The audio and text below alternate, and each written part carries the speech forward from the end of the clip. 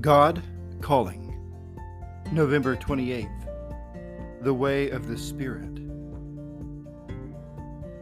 Jesus, we come to you with joy. The joy of meeting with me should fill your lives more and more, and it will. First of all, both your lives must be narrowed down more and more into an inner circle of life with me. And then, as that friendship becomes more and more consuming, more and more intertwined, then the circle of your interests will gradually widen. For now, do not think of it as a narrow life. I have my purpose, my loving purpose, in separating you from other work and other interests for the time being.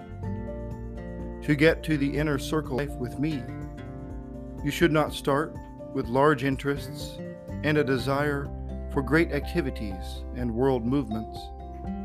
That is really the wrong way.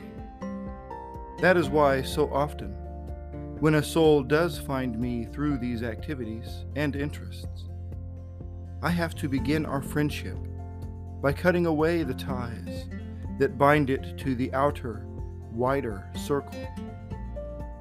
When it has gained strength and learned its lesson in the inner circle, it can then widen its life, this time working from the inside out, and then taking the inner circle influence to each contact, to each friendship. And this is to be your way of life. This is the way of the Spirit. Man so often misunderstands this. Amen.